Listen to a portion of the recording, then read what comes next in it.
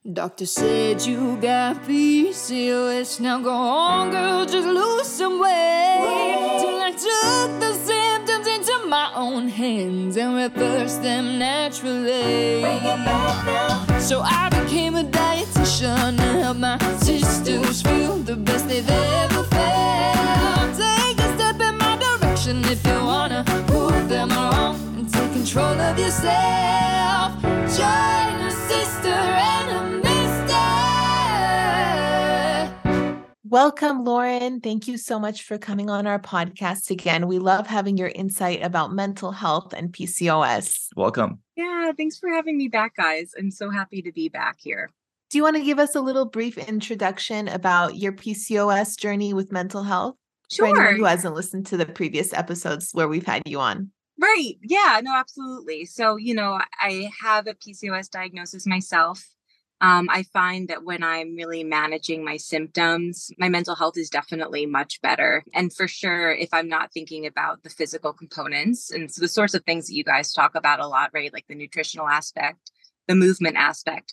If I'm somehow divorcing that from our whole being, right? Because I think sometimes we do like to do that, like physical health versus mental health, right? Like it's all connected. And when I am just maybe focused on mental health, but not thinking about my physical body, for sure, I struggle with my mental health. So as somebody who is now, a therapist in the field and works with people who struggle with PCOS, but also a whole slew of things, I find that really thinking about what are the underlying causes that could also be contributing to my mental health from a physical standpoint is so incredibly important and valuable, especially in people with PCOS, just because of the nature of the types of imbalances that occur hormonally and how they are really directly correlated to feelings of anxiety and depression. So for sure, it's been a road, but kind of learning some of these guideposts about nutrition, movement, wellness has definitely been super helpful in sort of feeling like you're getting a leg up each time you sort of cycle through the symptoms or peaks and valleys of the journey.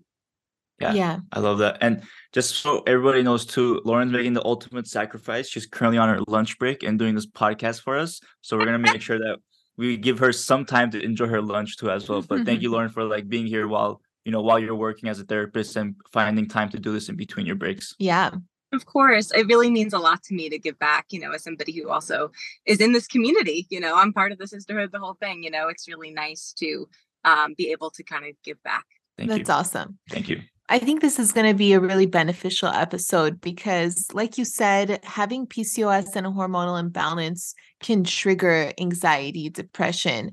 And 40% of women with PCOS experience depression and anxiety, and many of them experience eating disorders. And so it goes hand in hand. And with that being said, sometimes when you're not able to see progress with your symptoms, even though you're changing your diet and lifestyle, I mean, these things take time and a lot of investigation, it can take a toll on your mental health. And for everyone who's listening in this episode, we're going to cover how to manage that kind of anxiety that comes with PCOS so that it doesn't consume you and so that you can rise above it. And, even though you have a hormonal imbalance, which you are probably doing your best to manage, in the meantime, those physical issues like hair growth that can affect self-esteem, like fertility that can bring on sadness and anxiety, all of these issues, these symptoms that can trigger negative emotions, what can we do to manage it? And that's what we're going to cover in this episode. So, Lauren, tell us what to do. So hard question to ask. I'm just kidding. No, but imagine a lot of people listening are probably struggling day to day with feeling blue about. Let's create an example. Let's say Talian woke up this morning. I can tell you, yeah. Go for it. Exactly. Maybe make up the scenario. I don't even have to make it up. This was just 10 years ago. You know what I mean? I looked in the close-up mirror and my skin looked horrific, in that mirror. I couldn't even believe it. I didn't even know it because in college we had such bad lighting in the bathrooms, who even was looking at themselves until I went to Nordstrom. And so my heart sank. And to this day, I remember how awful that was. So, from your expertise, where do you go from there? Like now you feel blue and now you're like kind of crippled with like, oh, this is never going to go away. I can't even imagine what my face would look like if I didn't have acne because I'm just so used to seeing the acne. How do you get yourself out of that and bring yourself to a point where you are empowered? I think you set yourself with a really up with a great scenario, because I also feel like just in general, certain mirrors and all different things, right, can cause us to look differently. I find like whenever I'm in my car, I'm always like, oh my gosh, I have like another chin hair, right? Like certain mirrors, certain lighting, like you never know, right, what's going on. But for sure in those moments, I think a telltale sign that we're actually in fight or flight, or we're having a moment of anxiety, is that we're going to the worst case scenario and that we can't see a different way, right? Because I think you're right. Like in that moment, looking in the mirror, or for anybody who's working on these symptoms and is really having a hard time imagining improvement or like progress because they've been trying so hard. I think it's important for them to know that like, if I'm sitting here and I really can't think of a future, like a different reality for myself, most likely I'm probably in fight or flight. And that's probably not an accurate mirror for like really my life or who I am. Right? Because a balanced perspective would be one that says, hey, right now, this is hard. Right now, yeah, I am still struggling with this. But there's time and ways that I can manage this that will help me improve in the future. Right. But there's certainly times in our life, like, again, when we are having anxiety, when we are depressed, when our nervous system is dysregulated like that we actually we really can't think of those scenarios. So I think if people can get used to tracking like their nervous system response to things like that, it can help them improve in their ability to catch themselves in a moment and question, like rather than going with those thoughts of dread, question like, is this even a true thought? Is this a perspective, or is this just a sign that I should pause and return to my body and breath? But something I think is interesting is that when we do have those symptoms, they make us sometimes not want to be in this body, right? Like this PCOS body, right? Like if we're struggling with, hair loss, if we're struggling with weight gain, if we're struggling with whatever it is, right? Like fatigue, sometimes we don't want to be present here now in the body. And I think especially if we're like zeroing in and like staring at those specific parts of us, we can really get lost in like, well, who wants to return to their body and breath now when we just sort of looked in the mirror and labeled this not a good body or not a good person to be.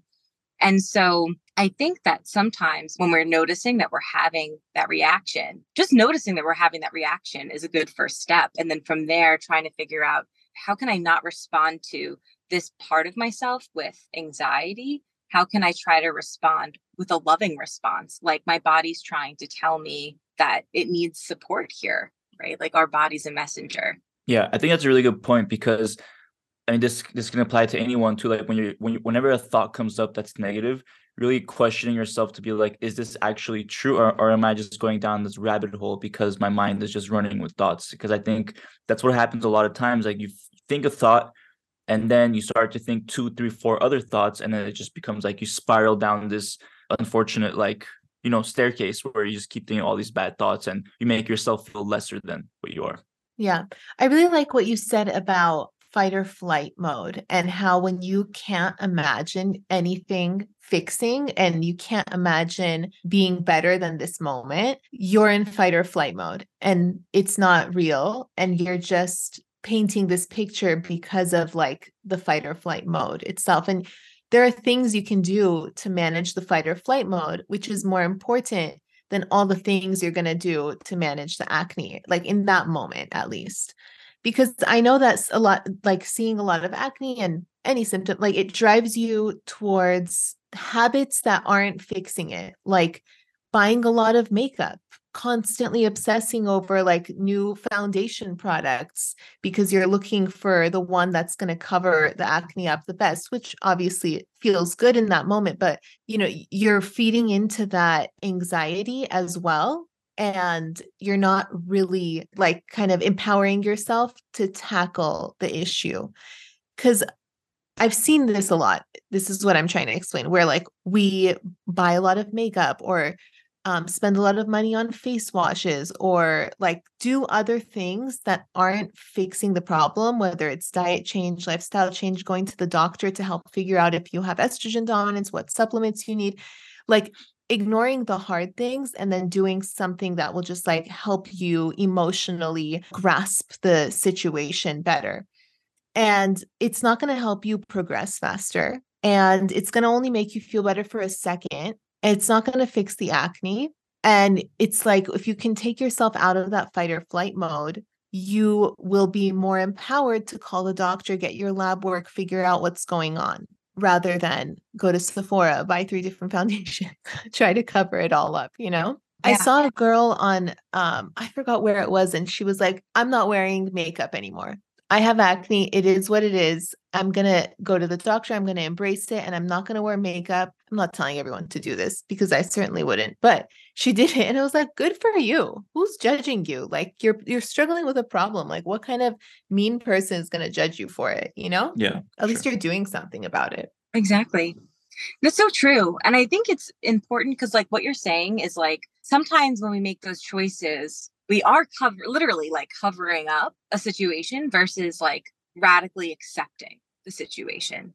And we can't really make any progress unless we sort of get closer to accepting, like, this is actually where I am, right? Like, I don't know, like, I think that buying the makeup covers it up, right? But like, maybe it prevents you from actually having to really look at yourself in the mirror and say, hey, like, I'm someone who's struggling and suffering. I deserve love as I am, like even before I buy the makeup. Like I imagine that in cycles like that, like you almost have to just keep buying more makeup and more other products and other things if you're not also like tending to that wound.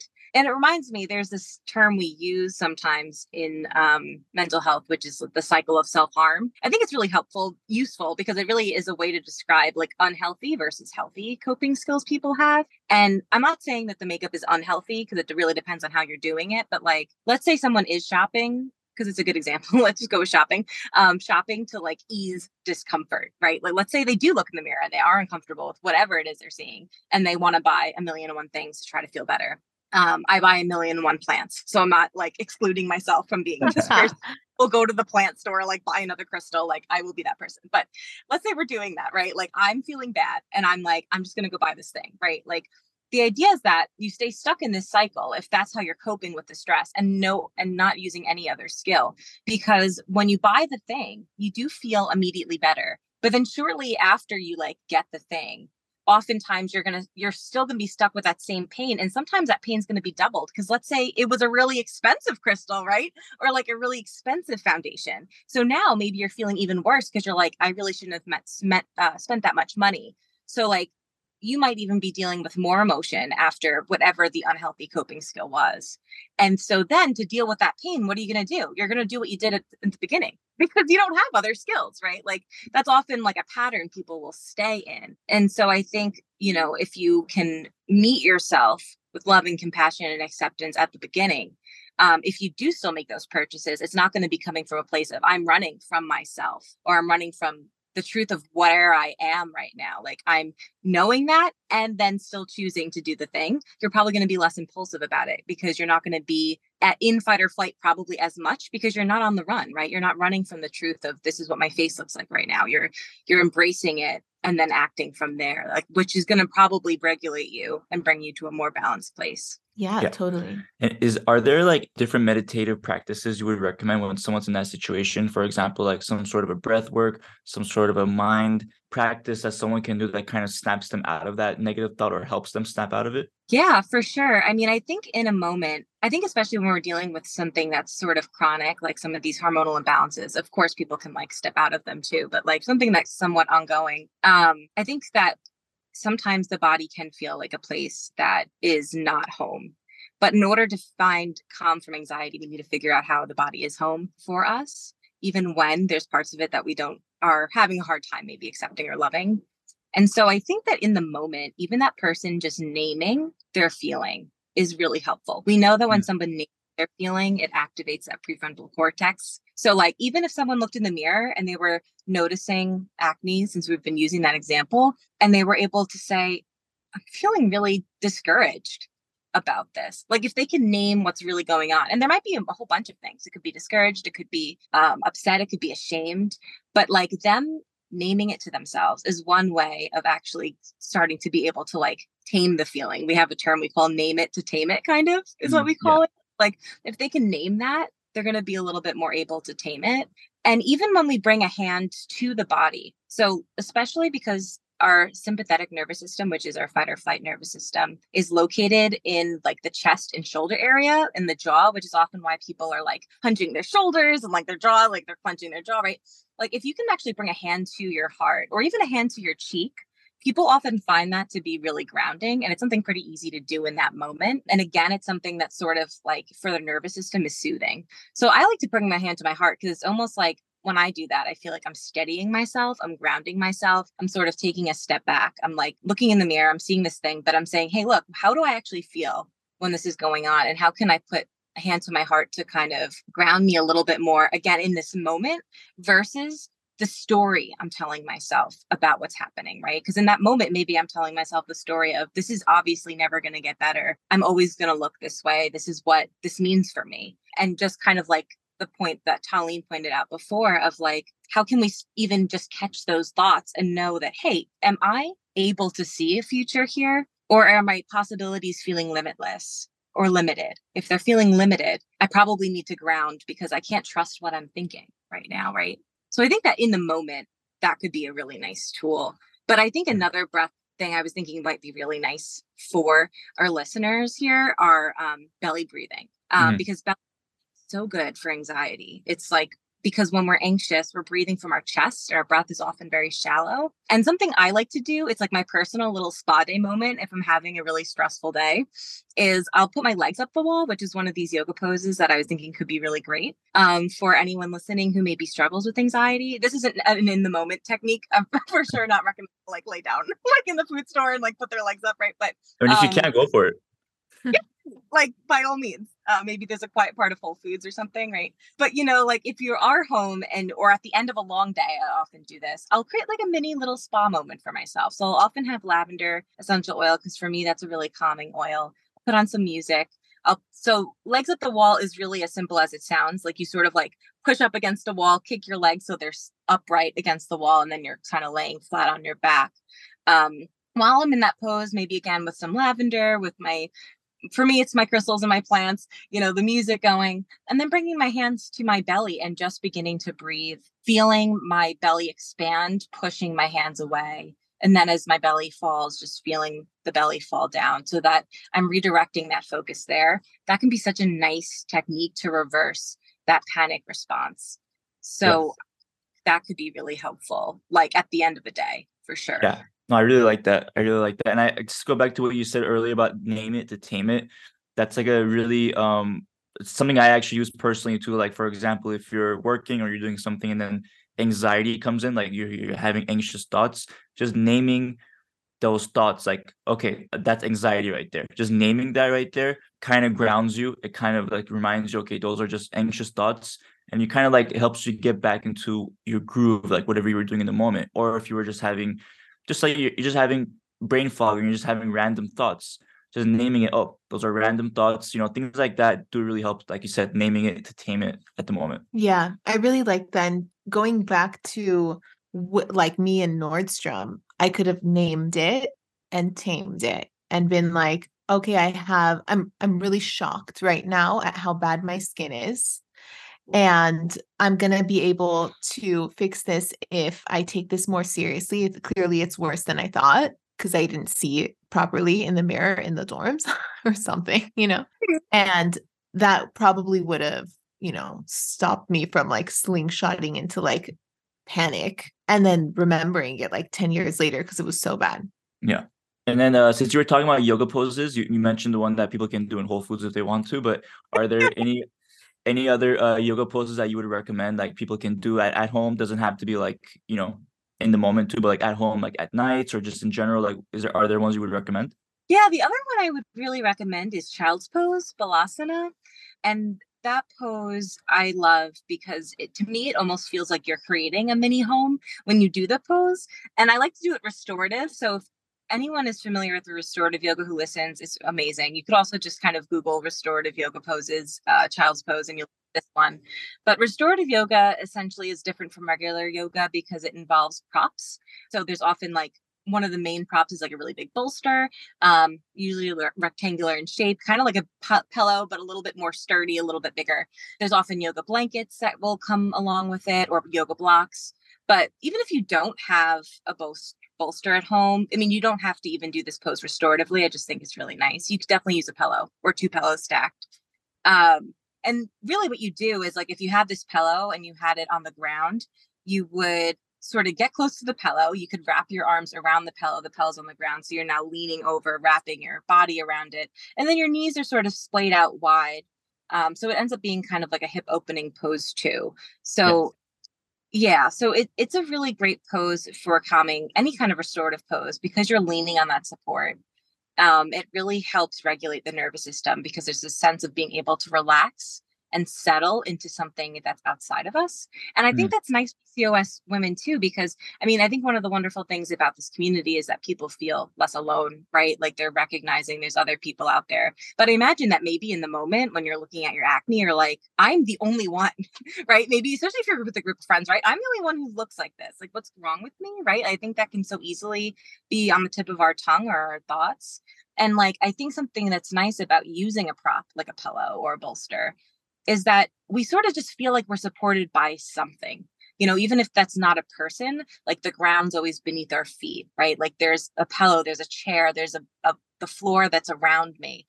I think that can sometimes help people feel a little bit more settled too. I love that. I actually remember doing a restorative yoga class in college, and it was really nice. And I never did it again. but I remember that feeling that you're describing right now. And the thing is, like, now that I reflect on it, I was in like such a state of fight or flight because of PCOS and because of the hormones, and I didn't realize it. I didn't know that at all. There wasn't a lot of education around like fight or flight PCOS. Had I known, then I would have been like, I need restorative yoga. Like, this is not just like, oh, it felt good, I'm not going to do it again. Like, I should have made it a routine. So what do you think that women should do? Should we do it every night before bed? Should we do it when we have anxiety? Like, how do we incorporate this into our routine? Yeah. And you know what? I love restorative yoga so much. I did, like, for those listening, I don't know that I mentioned in this episode that I'm a yoga teacher, but I am. So I'm not just talking like but also I did additional training just in restorative yoga and yin yoga. Yin yoga is also really lovely. But what I like about the restorative is that I often tag it on to the end of the day for just 5 minutes. It almost feels easier to me to add to your day than a full practice, because in restorative yoga, you usually are holding those poses for longer. And it sometimes is only 5 poses for that entire hour because you are kind of laying and relaxing into them. So I like to add 1 pose onto the end of my day, especially if it was a hard day. Like if I'm going through the day and I'm feeling really anxious and worked up, I'm like, I'm definitely doing that spa moment, the one I talked about, right? Where I'm probably going to grab my bolster, but also my oils and the music, and I'm probably going to lay there. But if you don't want to do all that, just one of those poses, like child's pose, but also even legs up the wall that I mentioned earlier, is considered a restorative pose. And if anybody at home wanted to make that even more restorative and they had a pillow or a bolster, they could put the pillow or bolster at the base of their spine so that their bum is kind of like resting on it and then their legs are up the wall. Or they could put a blanket on their feet and gently pull on the sides of the blanket. So the blanket's draped over their feet, and then they're pulling gently on the sides of the blanket. That can create a really nice grounded feeling. But for sure, I think that could be a really nice way to add it. And if you can't somehow manage the once like at night kind of thing, maybe just once a week, like, hey, just one time this week, I'm going to sort of put this heaviness down and imagine that I could sort of just allow any of my stress to sink into the prop, into the bolster, into the floor, and just be here. And it might be extremely uncomfortable, but over time, you get used to learning how to slow your pace down like that, which is, I think, why restorative yoga is so valuable for anxiety and PCOS, because it helps us to activate that parasympathetic nervous system, that rest and digest when we go into those poses. Yeah, and what I love about that too is you don't have to kind of, like, for listeners, like if you're already, let's say in the evenings, you like watching TV, you like to have that relaxing moment, maybe reading a book, you can still incorporate this while you're doing that activity. You don't have to feel like you're going out of your way and not enjoying the other things that you're trying to enjoy. Of course, like I'm sure if you did it without the TV on, it would be a bit more relaxing, a bit more grounded. But it's a way to get started, like while you're watching TV or like reading a book, something like that. You can apply these practices. Yeah, Sirat does stretches while he watches TV, and it's like a great nightly wind down. We kind of glossed over the fact that doing stuff that takes you out of fight or flight mode is actually good for your hormones. Not only are you doing it for your mental health, so you can, get yourself together so you can manage your hormones and like do all the things you have to do, but just calming down is good for your hormones.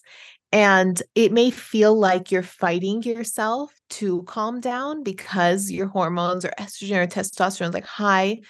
And maybe that's why I never went back to restorative yoga at the time, because it was so hard for me to just get in a place where I'm calm. You know what I mean? Like, it's like getting myself to go to restorative yoga was hard. When I was there, it was great. But because I was so used to fight or flight mode, getting myself there was hard. And I didn't realize that that was my problem. So I never went back. So I'm just saying, for anyone who's listening, we get trapped in fight or flight mode. We accept it as normal. It's like really hard to calm the mind, tame the mind. It's going all over the place. But it's really important to like force yourself to lay down and do these movements, these breath work, put your legs up, read a book, calm down, because it's going to help reduce your cortisol. And that cortisol stress hormone being high, well, if your body's so busy producing so much stress hormones, it's not going to produce progesterone, the hormones necessary for you to ovulate and have a regular period, a pain-free period, and get, fertile and have a baby and all these things. So if you're overproducing stress hormones, your body's not going to prioritize the sex hormones necessary for our cycles. And so you'd be surprised like how much of an impact it has when you're actively trying to reduce your cortisol. And if you can't get yourself to like meditate yet, even going on a walk will burn that cortisol off. I was just reading about it last night and I was like, no wonder I lose so much weight when I walk, because it's like burning off that cortisol hormone, which makes you retain weight and also stresses you out. But when you go on a walk, you'll burn it off. Yeah. Wow.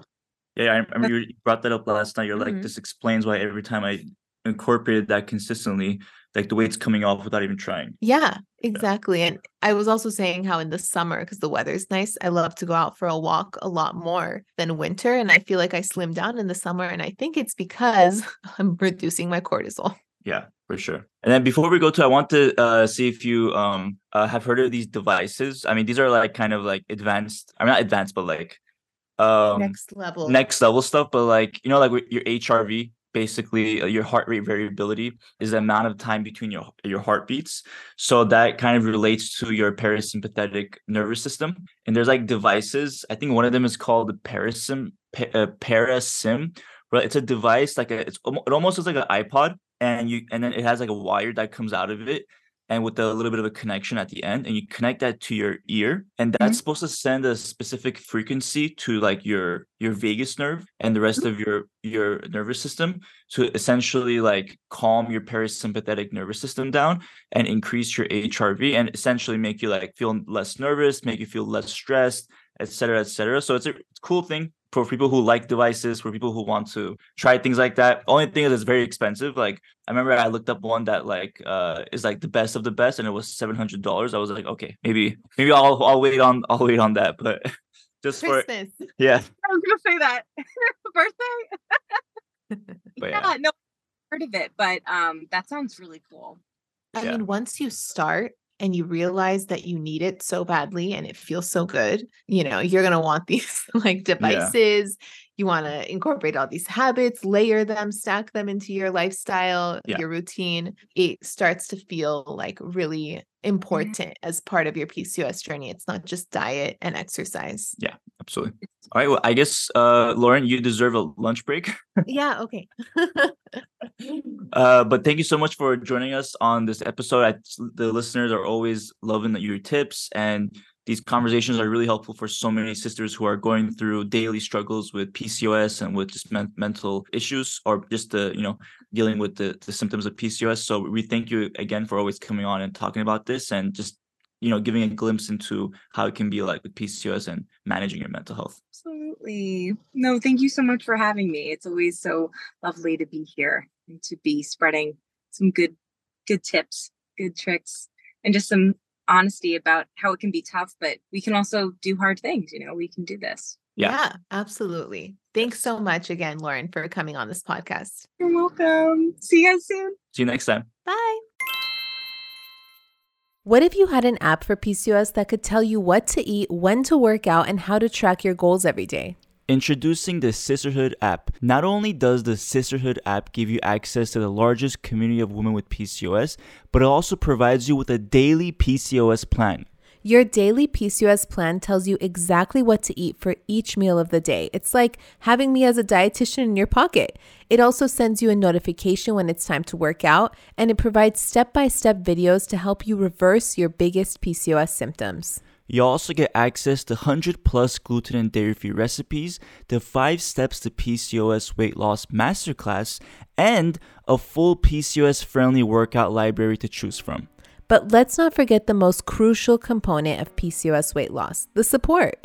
You're not alone. In the Sisterhood, you become part of the largest community of PCOS women where you can chat with us in our private Facebook group. Sirak, myself, and your fellow sisters are in there every day to answer your questions and support you along the way. So what are you waiting for? You can head over to the App Store and search Sisterhood, or click the link in the description to get started today. See you in there.